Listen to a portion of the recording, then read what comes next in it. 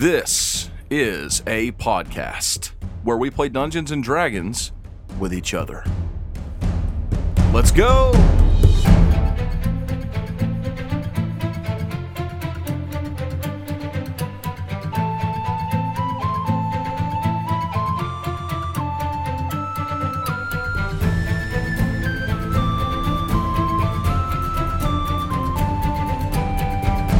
Hello and welcome to Season 3.5, Episode 1, Consignment.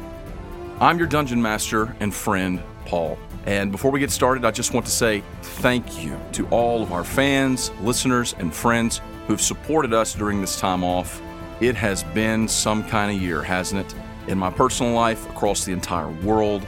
And I just want to say thank you. Thank you for sticking with us, for being patient. We hope that you've enjoyed the Make Believe Champions episodes that we've released to kind of bridge the gap. And if you haven't had a chance to listen to those, I would recommend that you do so. There is some context in those that you're really going to need for this episode. And not just this one, but for all of Season 3.5.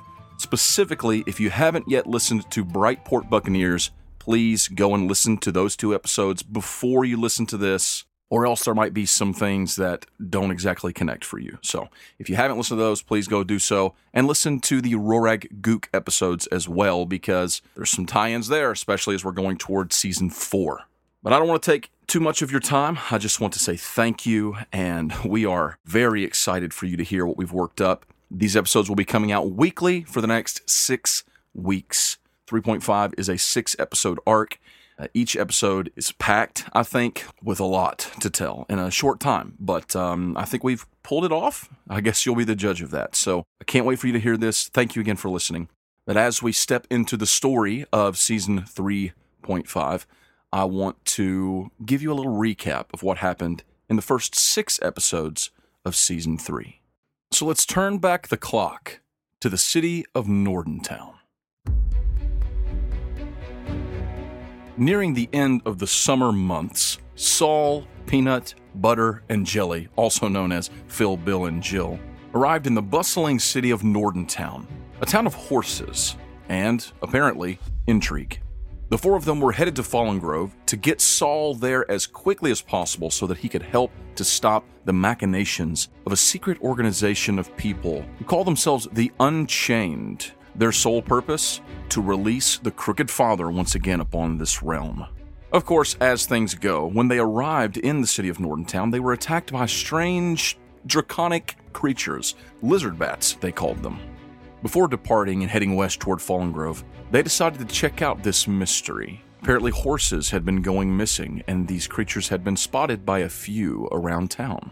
Over the span of the next couple of days, they interviewed folks who had apparently seen them, questioned some people who'd been quietened by some powerful folk in the city of Nordentown. But in the night, as they rested in the Temple of Pelor, a stone crashed through their high-storied window with a note asking to meet them in the forest. Secretly, the 4 of them set out northward for the forests just above the city. There they met a dark green-skinned draconic figure named Colmas. To their surprise, Colmas asked for their help. He said that when Marlene Waldegrave had been torturing him, and that he had only been eating the horses to survive. He seeks redemption, and he believed that Saul could get that for him. That was when the sky opened up. A black and white lightning bolt chased them through the forest, striking Saul, causing him to vanish before their very eyes.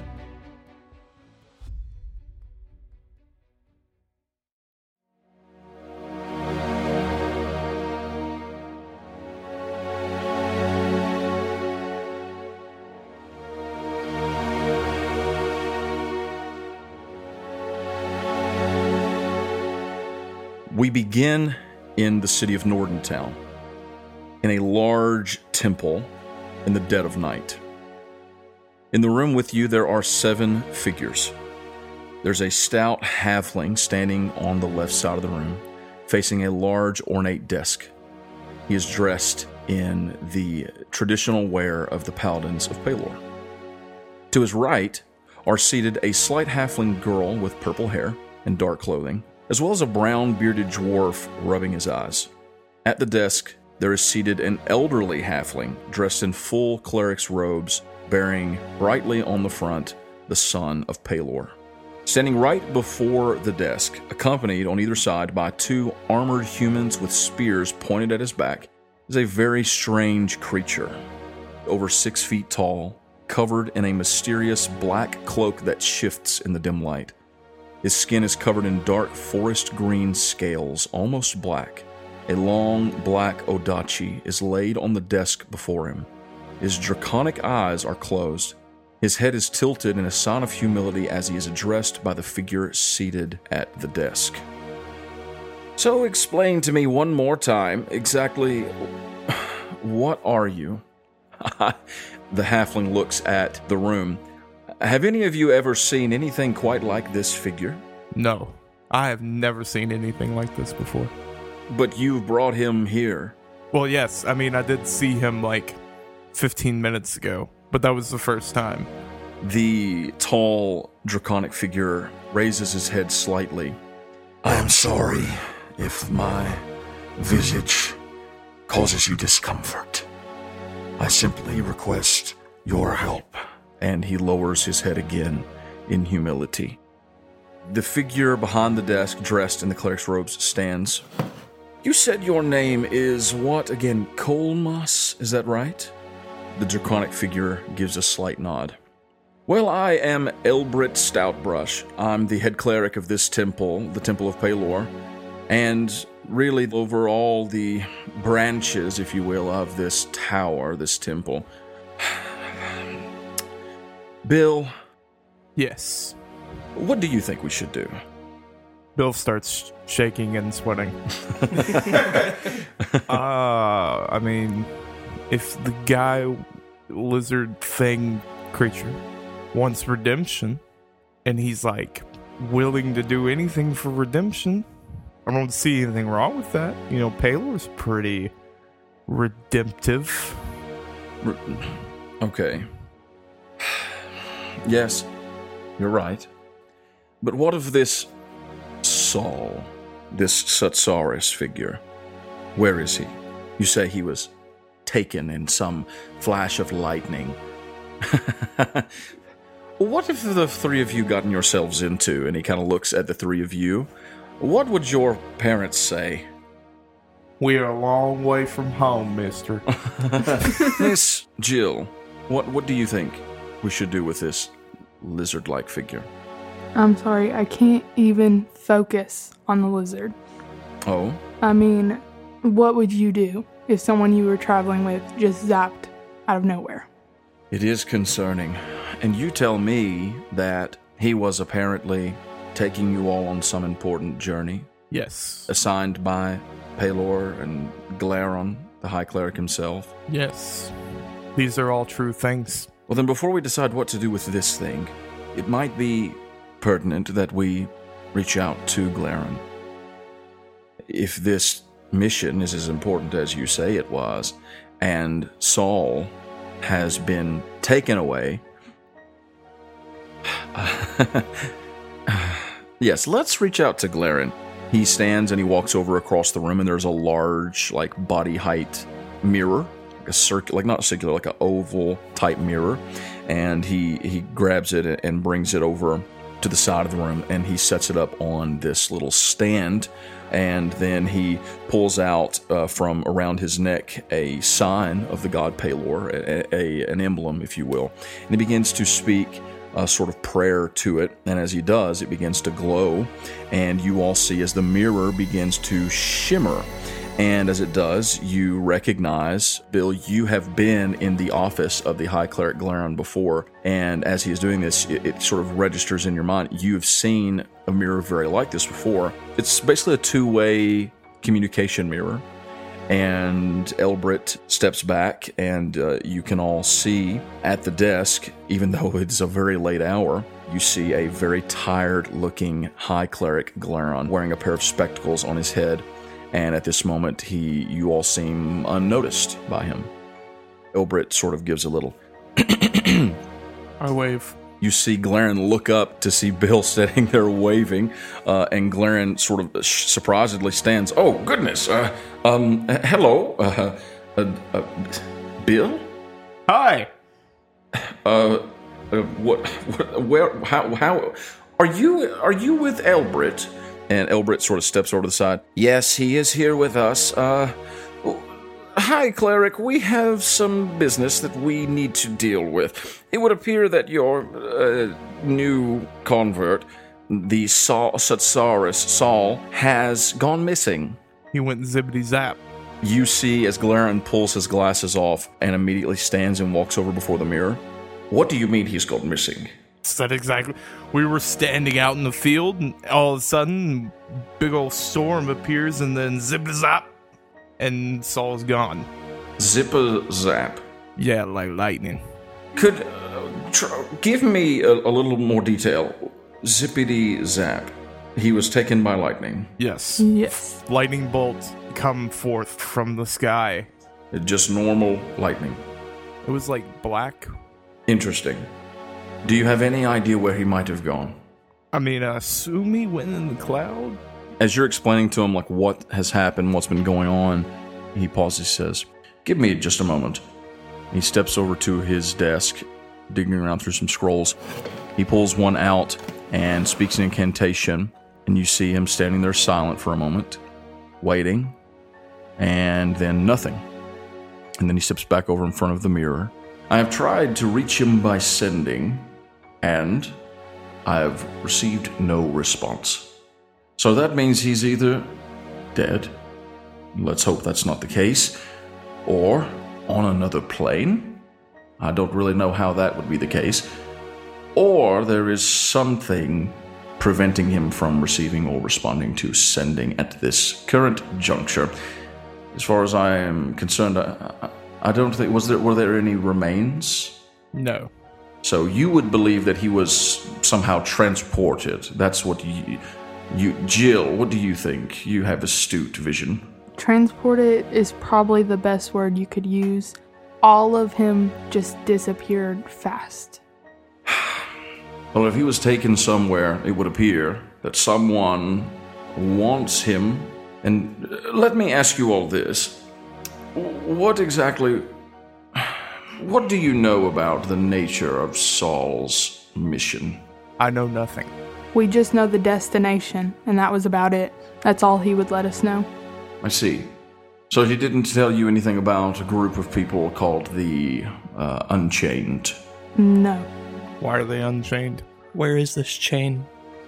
I'm afraid we're going to have to proceed as if Saul is gone, dead or taken for the time being. He was heading to Fallen Grove. You all knew that, correct? Yes. Yes. Yes. He was going there for a specific purpose, and that purpose was to find the Unchained.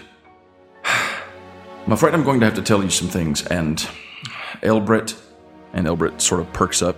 Yes, hi, Cleric. What can I do for you in your service? I'm going to need you and anyone else in the room besides these three to leave the room for a moment. And Elbrit looks sort of taken aback, but before he can say anything, Glaren says, I can't explain myself. I simply need you to obey. If I could tell you the nature of this mission, I would, but I cannot. So if you please. He stands there solemnly for a moment. He gets his two guards and Kolmas, and they head out the door. And as they're going, and the door closes behind you, Glaren says, "What was that figure that exited the room with him, the draconic figure?" That was our new lizard man. He looks more like a dragon, to be honest. We'll deal with that later. Listen, there is a mission that must be completed. I don't have time to explain it all, but it is of the utmost importance. Suffice it to say, there is a force of evil that is seeking to destroy all of creation, and it is connected to the gods. In fact, I would go as far as to say that it is a god. We will call him the Chained God. This being is of such great power that if it is released, if it is unleashed upon the world, it will destroy everything. That's all you need to know at the moment. I will try to explain things at a later date. For now, I need the three of you to hurriedly make your way to Fallen Grove. Try to find Saul, if you can, on the way. Perhaps he is there somehow. But regardless, you need to go. Remember these words. What was chained will be unleashed. And when he says that, there is a noticeable change in the room. The dark around you seems to get darker. The hairs on your neck and the back of your arms stand stiff, and you feel a chill of wrongness. It almost seems like the light, the candlelight around the room and the candlelight in the room with glare in the mirror all seem to dim and flicker. And after a moment, there's a shudder that goes up your spines. And he says, "This is the most important thing going on in the world. And Saul was looking for those who seek to bring this thing back, to set it free. There are those who would see this world destroyed. They call themselves the Unchained. Our god Pelor has tasked us with finding them and stopping them before it's too late, before the autumn equinox, the vernal equinox. And now that task has fallen to the three of you." Well, we gotta stop this then. Yes. So we shall hurry our way there. Which way is Fallen Grove? West. Oh. Okay, we're going west then. You should have the maps we sent with you before. Yes. Phil won't let me have them. I don't trust him. I can understand. Listen, the fact is very simple. You all must hurry. You have no time to waste. Then I guess we have to go. He reaches towards the mirror to turn it off somehow. He's like rubbing up and down the mirror. No, please listen. This draconic figure, is he traveling with you? What is he? No. He was with us when Saul disappeared, and he wanted redemption with the Lord Pelor. There is just too much. All right. Bill? Yes. Do you believe that this thing, that its intentions are pure? Roll me an insight check, why don't you? I got a 14. Okay, all right. With a 14, you feel like this creature was in a state of desperation, really with nothing to lose, at its wit's end when it confessed. And you believe him? Yes. I believe him entirely. I believe that he was on his wit's end, and he was telling the truth. I see. Then take him with you. What? Take him with you. Okay. You say that this creature is connected to the dragons, and what you've told me is, in summation, with a black dragon, correct? Yes. There was a paladin who, from what I have heard, was instrumental in the destruction of that dragon. This creature has somehow survived. Perhaps Pelor has a will for it. You know of him. You know the paladin, Sir Vance Oftawall. That name. He is gone, been missing for quite some time. But perhaps this thing, this creature, can obtain redemption. Perhaps it has a role to play in all of this. Take him with you. Watch him. Teach him. Fulfill your role as a man of the Temple of Pelor, as a servant of our God. He is a God of life. He is a God of redemption. He is a God of good.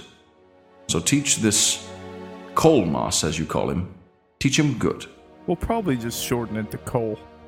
If you would like, call Elbrit hinforth again, and I will explain to him that Colmas is going to go with you, and to equip you with anything that you need, and to make haste. Yes. Time is short. I go to the door and just sling both of them open. Hey, Mr. Elbrit, if you don't mind, we're done talking, so you can go ahead and come in here and... Oh, did he ask for me personally? Yes. Is he? Also, we're going to be taking Cole with us. What? Just wait here. He goes inside, and he's in there for just a couple moments, and he comes back out, and he says, "Well, it would appear that everything is in order.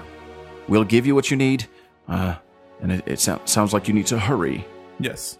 We are going to need food, provisions. You still have your horses in the stables. I will hurriedly have all the supplies that we can give you in such short notice delivered there. Do you have a cart?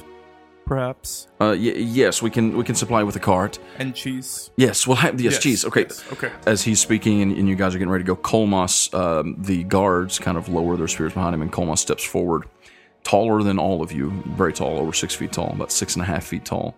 He lowers his head in humility once more. He actually takes a knee in front of Elbert.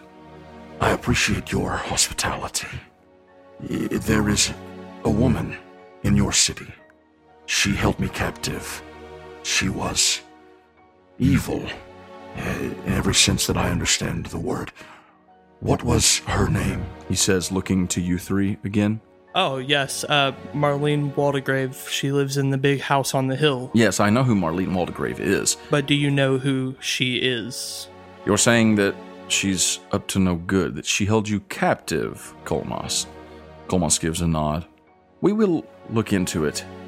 It is a tricky situation, but we'll look into it. We'll see what we can do. In the meantime, you all should probably make your way out to the stables.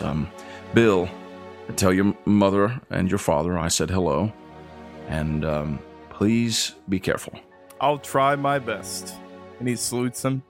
And then he turns around. He's like, yo, big man, you're on your way to redemption. And he holds up a fist to him.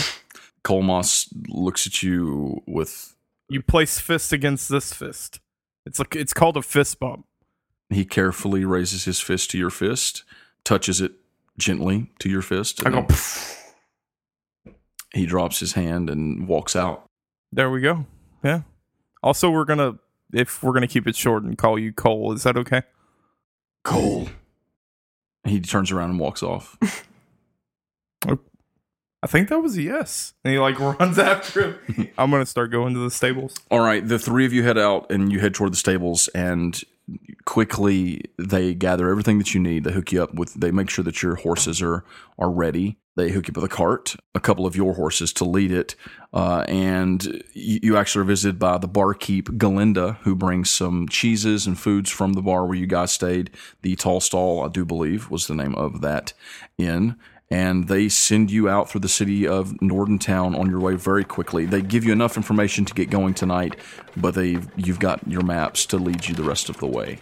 I'm driving. As you all are heading out, the sun begins to rise over the horizon around the time that you all get outside the city, cross the river, and out onto the road. You're making your way west. You head south a bit and then west, and the days roll by. It's cold where you're at now. It's cool. I shouldn't say cold. It's cooler weather. But then as you head south closer to the dry lands, you run into some milder weather. As the days pass, the weeks pass, and you finally come to the edge of Fallen Grove. You camp, you reach it at nightfall, the edge of the forest, where the road leads into Fallen Grove on the northern side of the immense forest. As you all set up camp that night, there at the edge, over these days, as you all been traveling, you've spoken at length with Colmas. And it seems like he has some gaps in his memory. He explains that he died, or he thought that he died, a painful death against some very formidable foes by the command of his master, who he names Dimvarga, the Black Dracon Kelly, but that she is gone, and he is alone. And you guys have asked about some of the other figures like him, because you recall when you all fought him outside of Nordentown, there was a red-scaled lizard bat figure, as well as some winged ones, one that almost killed Jelly. You speak to him about that, and he's sort of tight-lipped about them. But this night, as you're sitting there at the edge of Fallen Grove, sitting at camp, you set up a watch, as you always have. Are you talking about anything? I really wanted to know, why horses, Cole, why the horses? Well, there were plenty of them. It's a sustainable source of meat. What do you mean? There were many horses. We did not feed solely on horses. We devoured a number of wild creatures. Game like venison, I believe it is called. But once we reached Nordentown and we were taken captive, the lady, she fed us with horse meat. For they have many in Nordentown. It is a town of horses. But when we broke free, it made sense to continue with the horses. Oh, well, I've never had horse meat myself. It's not that great. I tend to like the horses. This, you should try Alive. this. This is better. I like handing him a piece of cheese. Yes, I have partaken in the soft cheese. Yes, soft cheese is amazing. It is delectable, I must say. Yes.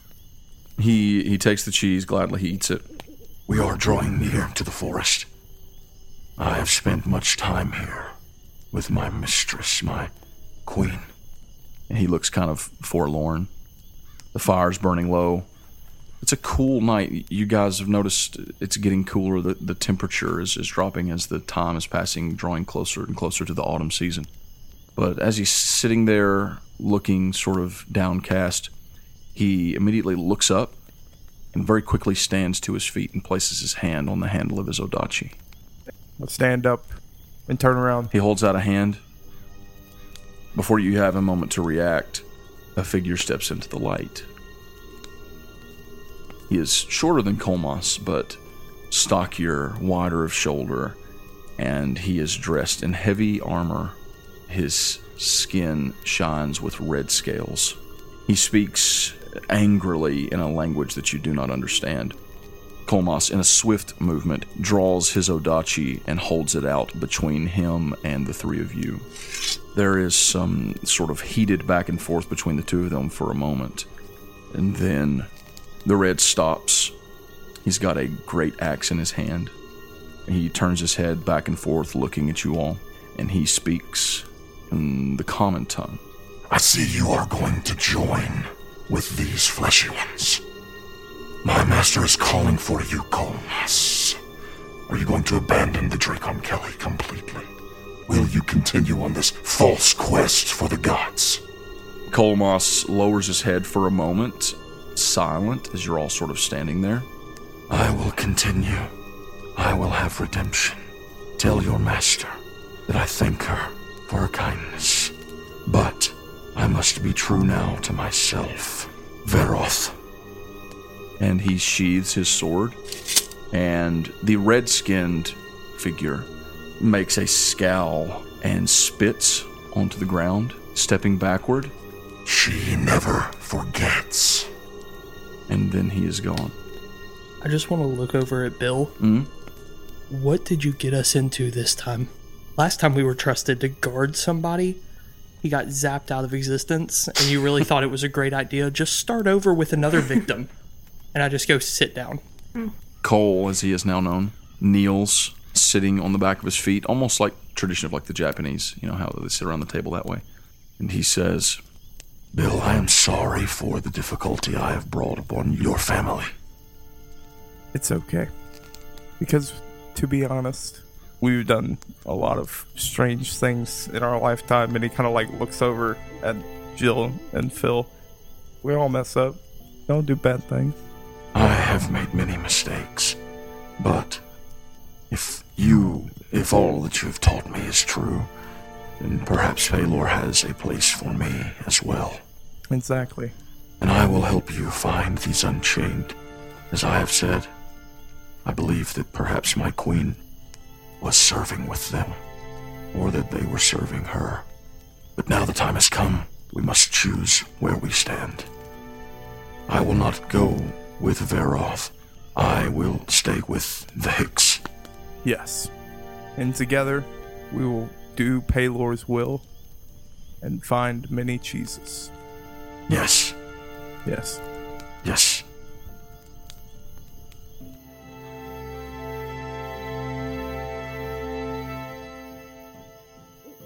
as the four of them drift into a fitful slumber, far away, a group of riders approach the western gate into Brandshire. High Cleric Glaron is arriving home late after a rare journey to Brightport. The cleric leans forward over the neck of his steed, his eyes closed in deep contemplation. I just don't understand, Pauline. No matter how often I try, the spell of sending will not work. I cannot reach Saul, and I feel an unmistakable compulsion from my God to do so. And knowing what we learned in Brightport about the state of things in the world, we need his aid even more than I thought. Pauline rides alongside him, silent for a moment. Is there no other way to reach out to him?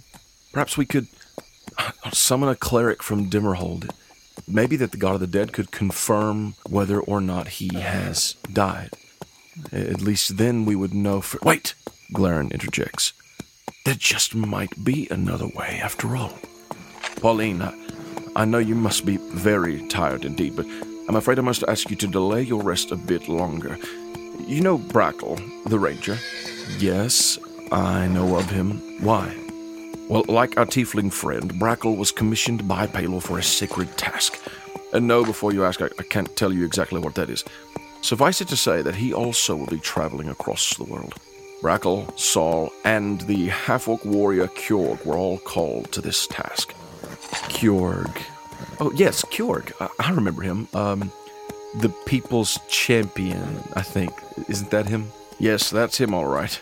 And now he is Pelor's champion. But that's beside the point. Listen, I need you to ride hurriedly to Brackle's home. It's just off the northern road beyond the border of the forest. Go to him. He has a sacred stone that allows him to speak to Saul and Kjorg anywhere in the world. It may be that the magics within the stone will get him through if some enchantment is all that's preventing my spells from reaching him. Pauline pulls the reins tight in her hands. I'll go immediately, sir. Is there anything else I should ask him or do while I'm there? No, I don't think so, but hurry. If I'm not wrong, Brackle meant to leave for Venthaven within the week. We can only pray that he has not yet set forth. Quickly, Pauline spurs her horse onward into the night. She rides north around the circumference of Branshire, the glow of lamplight shining over its walls. Darting onto the northern road, her steed breaks into a full gallop, heading straight for the dark forest ahead. Within minutes, she turns her horse off of the road, taking the well-traveled path toward Brackle's home. She'd been here once or twice in the past to collect pelts for the Off-the-Wall family. A familiar pang wells in her chest at the thought of Vance. Wherever he is, whatever he's doing, she prays to Pelor that he'll return safely home one day, and that he'll bring Guy with him. Moments later, the ranger's small cabin comes into view. There is a warm firelight shining through the windows from inside Brackle's cabin. Quickly, she approaches the door, giving it a soft and swift knock. Hello? Brackle? Yeah. It's me. It's Pauline. I'm sorry to bother you at such a late hour. I have an important message from the High Cleric Glaron. I know that you're preparing for a long journey, but do you have just a moment? Could I come inside? Sure, come on in. Have a seat, if you like. I won't be long. So, High Cleric Glaron received a message a few days past now from Bill, the Paladin, Bill from Branshire. You know Bill, right? Butter, yeah. Yes, Butter. That's right. I forget. Anyhow, they were traveling with Saul to, Fallen Grove, and apparently they have run into some trouble. It would seem that someone or something took him. They were traveling and they were dealing with some crazy situation near Nordentown, and there was this black lightning that struck him, and he is gone. Glaron has tried to reach him by sending and failed. But we were hoping that perhaps with the stone that Zahn gave to you and to Kjorg as well, that you might be able to reach him. Do you still have the stone? Yeah, let me go get it. So he walks to the other side, and there's an elaborate cabinet that he has carved and built. You know, there's scenes of woodland creatures frolicking, a mighty hunt carved into it in a relief style. Wow. And he opens it, and there, sitting in a velvet bag, is the stone. And he pulls out the bag, and he pulls out the stone. So you take the green stone and you approach Pauline. So how exactly do you use the stone? So I hold the stone and speak his name. Saul Setsaris. There is a moment of silence and no response. Sometimes I don't get the best signal here in the cabin. Oh, have you spoken with him recently? Have you talked to any of them recently? I haven't. I've been too busy with pelts, you know? Right, I know you've been doing a lot to help with the rebuilding of Branshire and just getting everything ready before you leave, but Galarian was really hopeful that this would work. So there's nothing else we can do. Not that I know of. We could try reaching out to Kjorg. All right. Sure. Why don't you try reaching out to Kjorg, see what he says? I'll hold up the stone and say, Kjorg. Kjorg, what are you doing right now? I don't know, probably fighting somebody. It's nighttime. You guys sparring around like the campfire. What are you doing around this time of night? It's probably around, I don't know, 9, 10 p.m. George's sparring. He's fighting everybody Everybody. and not losing. Maybe you and Grip are doing some sparring. Grip is a monster of a man. Not as much of one as me. As you guys are sparring and clashing weapons, you hear a voice come out of your pack, and it says your name. Kjorg. Who said that? It's Brackle. What? Where? I look around. When did you get here? I'm in the stone. Well, I'm not in the stone, but I'm in Branshire in my cabin, but the stone, it's calling you. Oh, Do you pull out the stone, Kjorg? I do. Okay. It is glowing blue, and Brackle, you can hear Kjorg's voice clearly. I can hear you clearly now. The rain has gone? The static's gone. Kjorg, this is Pauline. I work with the temple here in Branshire. Can you hear me? Never heard of her. Well, that's okay. There's no reason that you would have probably. What do you want? Listen. Are you challenging me? No, Kjorg, please. Would you I want asked to fight Brackle- the people's champion? Brackle, could you ask him if he's heard anything from Saul? Have you heard anything from Saul? Apparently he's disappeared en route to Falling Grove. He disappeared. Yeah, he was on his way, and then he was no longer on his way. Struck by black lightning, they said. Yeah, it's pretty intense. I haven't heard anything from them. Really? Just kidding.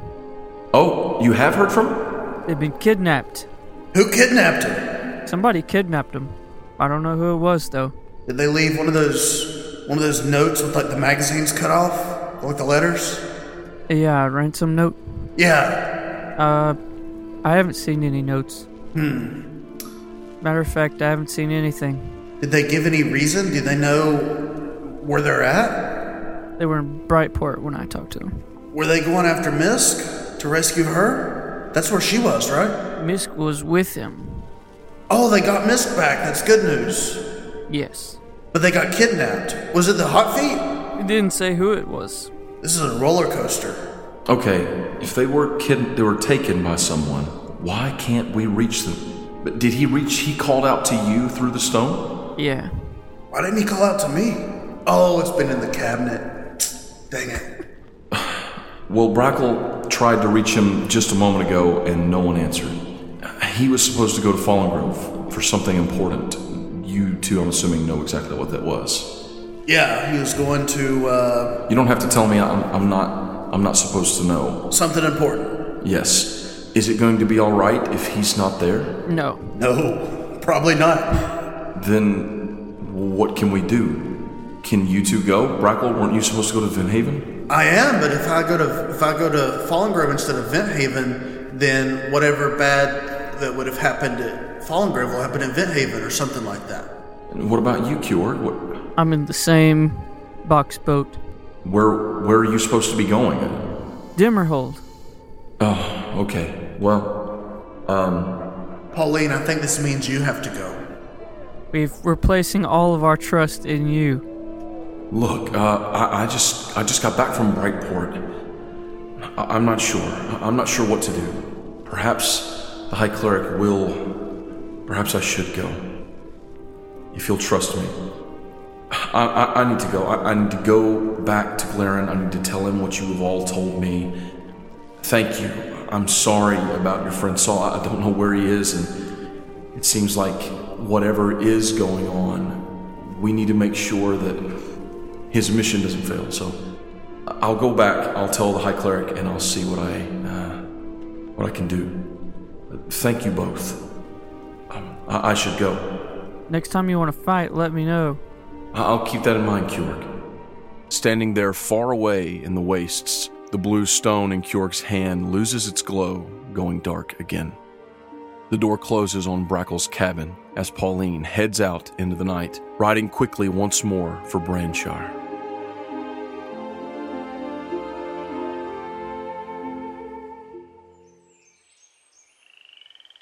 You all rest. You gird yourselves next morning and you enter into Fallen Grove. On the road, upon entering, you all experience the trial of the sanction of Atonia, but it comes to you all very easily. There are a few moments, maybe minutes of discomfort and fear, but then you feel the welcoming warmth of the forest of Fallen Grove. It's warm in here, but not too warm. It's cool as well, but not too cool. It's the perfect climate. That autumn weather embraces you. The smell of leaves and of the change of seasons as you make your way through Fallen Grove. The days pass as you go, as you travel. Colmas speaks more of his desire to learn, and Bill, you teach him. And it takes a while.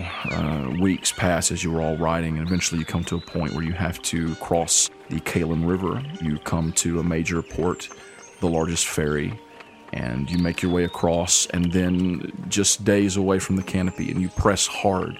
You ride through the night when you can by lamplight, and you are pressing forward as the days are going by you, and you feel that the autumn equinox is ever nearer. Finally, you, following the maps, you come to a point where the terrain begins to dip into a sort of valley amongst this sea of trees. The leaves have long changed from their evergreen to bright yellows and the deep reds and oranges of autumn. But none of the trees are shedding their leaves. All the leaves stay on. It is the perfect mild weather. And then you reach this valley. When you come into this valley where the map would say that you are here in the canopy, as you enter the glade, you hear the sound of running water down through this valley. What you see is ruins. You see broken wood. You see deadwood trees lying over that look like they have been here decaying for 100 years. There are vines and moss growing thick all over. This looks like what could have at one point been a very beautiful place, but is now just torn down and destitute. Above you, there's a thick canopy of leaves and trees, but this widespread valley seems empty of life. You can't bring your cart in. You park your horses and you get down and you begin to walk through. You're just looking around thinking, you can tell something terrible happened here. You expected there to be like a city here, but instead it's a huge terrain of death and rotten trees and... Guys, I thought they said this place was like a place of life and happiness. What did we just walk into? Supposed to be the canopy? Wasn't this supposed to be like a city? I thought this was... Where's the maps? You never let me read the maps. Let me see the maps. I'm the map holder. You will ask me. You guys look at the map and you can plainly see you're, from all intents, you're exactly where you should be. You're in the valley. This should be the canopy. Is there anyone around us? While they're looking at the maps, Jill, why don't you give me a perception check? That's a 10. 10 plus 4. It's 14 total. So with a 14, you can, you're looking around and you're seeing, like I described, everything's grown over with moss. It kind of looks like that no people have been here for decades, maybe over 100 years. It is more than anywhere you've been. It's thick grown up with underbrush and trees, but there are so many dead trees lying on their sides and great just logs of dead wood, and there's a smell to it. Not like a stink, but the smell of rotten wood, that sort of damp, musky smell. As your brothers, though, are looking over their maps, you and Colmas are standing there looking, and Colmas speaks. This place has suffered greatly. Do you know about this? I fear that my mistress may have been responsible for this destruction. I can feel her presence here, the touch of her power. And Jill, as you're looking around, you spot movement. There is a large log hollowed out and rotted, broken, over top of another tree. And you see something move, and you lock eyes with a small woodland creature. Looks like a fox, like a bright red-haired fox. And it sort of is moving around the edge of it. As you see the fox, you plainly see that the fox sees you. And when it does, it just locks eyes with you. Hello? It doesn't say anything, but you all hear your sister say hello. You turn and look, and you see that she's in a staring contest with a fox. I try to take a step towards the fox. Okay. You take a step toward the fox, and you're now sort of shoulder to shoulder with your sister. Bill, you do the same? Yeah. So you two step forward. Then Kolmas, seeing you all do so, he steps forward, placing his hand on his Odachi, and he sees the fox, and the fox sees him. There's a moment. There is a strange sound, a shriek, a cry that comes out of this creature. And in that moment, the grove that you're standing in, this valley, comes to life as a dozen or more figures immediately appear from behind this tree and from under this brush. And all around you, pulling their bows with the strings drawn tight, facing you, swords are drawn, and within a moment you are all surrounded. Whoa. Well, this just escalated quickly. I'm gonna grab my axe off my back. Whoa. You go to move your hand toward your axe, and so you feel two swords pressed up to your neck from either side. And before you have a moment to react, the fox hops down out of the trunk of this tree, marches towards you all. It transforms before your very eyes into a very short, gnomish woman with bright red hair. She draws a scimitar from her waist, lifting it toward you, Jill, who was in the front, the first one that she saw. And she says, "Who are you? What is he? And what is your business in the canopy?"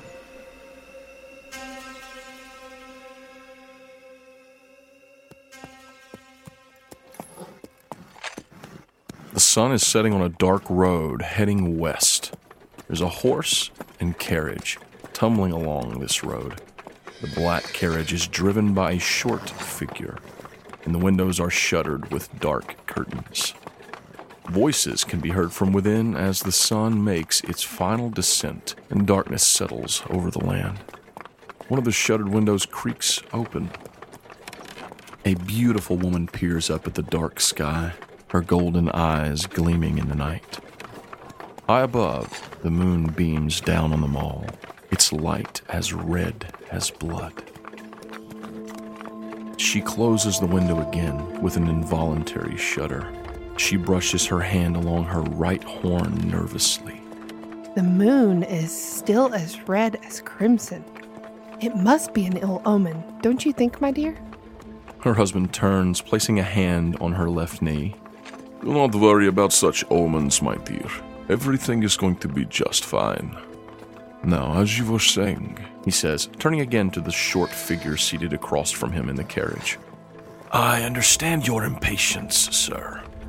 I always said Braxton was a bit of a fool, if a competent one. But I still believe that we are best suited for the shadows.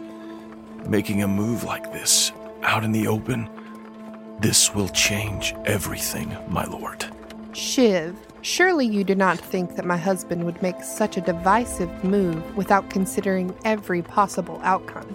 Sebastian is many things, but rash is not one of them, she says with an endearing glance at the black-skinned tiefling beside her. Thank you, my dear Talia. As always, you are the brightness of my life. Shiv, my wife is right. Braxton is dead. The Varga has been missing for over a year. And with her, presumably, the heart. We failed in Brentshire. We've lost our dragon, and now the gods are aware of our machinations. The time for subtlety is coming to a close. Of a certainty, we shall still employ the shadows. That is why you are here, he says, pointing a long finger at the Shiv. But the hour has arrived for an exhibit of strength. They think they know our plans, They believe they understand our power, he says as his reddish golden eyes turn black in the candlelight. They do not. The Shiv nods in assent at Blackfire's words. Sitting back, he turns to the bedraggled figure seated beside him on the bench. Cheer up, Miles. You chose this role for yourself. You might as well embrace it. Miles opens his eyes, looking down at his hands, each still tightly wrapped. It's so strange. He can still feel his thumbs bending and moving at his command, even though his own eyes confirm that they are no longer there. The dull pain throbs as he looks up at his master. I suppose I did.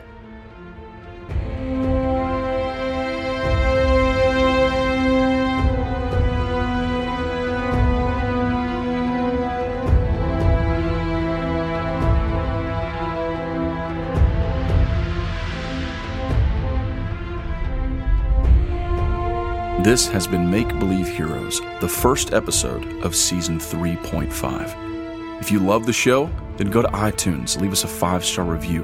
That really helps us spread the word. And if you really, really love the show, then check out patreon.com/makebelieveheroes. During our time away, we've released a number of special episodes through our MBH Plays series for patrons at the $5 tier and above. Once we launch Season 4, that will move back up to the $10 tier. So if you'd like to catch up on all those sweet bonus episodes, go to patreon.com/makebelieveheroes and sign up at the $5 tier. Thank you so much for waiting, for your patience, for loving the show, for your support, and we are very excited to finally reveal what happened on Manumi during the span of Season 3. We'll be back the same time next week for Episode 2. Thanks for listening. We'll see you then.